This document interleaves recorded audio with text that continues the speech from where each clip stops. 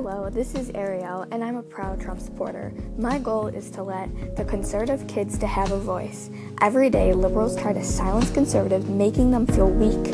That is wrong. Speak up and be smart. Know everything you can about what you are saying. Some adults feel the need to punish kids and make them feel stupid because they don't agree with them. Then they tell them that they are wrong. I'm so sick and tired of adults making us kids feel dumb and stupid.